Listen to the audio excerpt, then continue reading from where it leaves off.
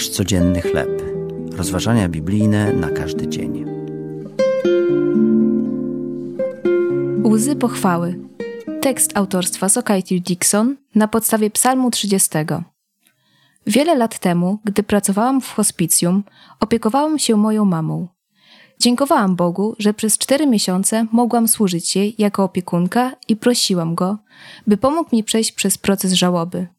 Często, gdy targały mną mieszane emocje, zmagałam się z trudnościami, by chwalić Boga. Gdy jednak moja mama wydała ostatnie tchnienie, a ja wybuchłam płaczem, wyszeptałam: Alleluja.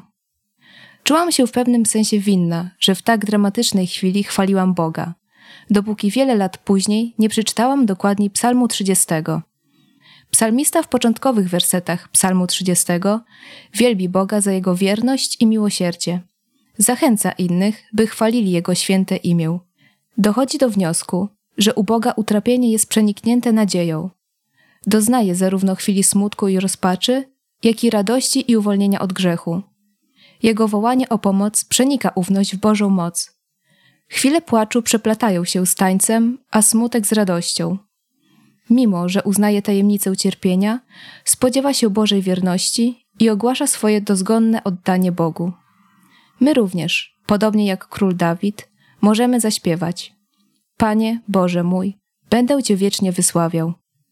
Niezależnie od tego, czy aktualnie jesteśmy szczęśliwi czy zranieni, Bóg może pomóc nam wyznawać Mu nasze zaufanie i oddać cześć z okrzykami radości i łzami uwielbienia. Czy Bóg pomógł Ci kiedyś zaufać Mu w chwili, gdy targały Tobą sprzeczne emocje? Czy potrafisz Go uwielbiać, gdy przechodzisz przez utrapienia?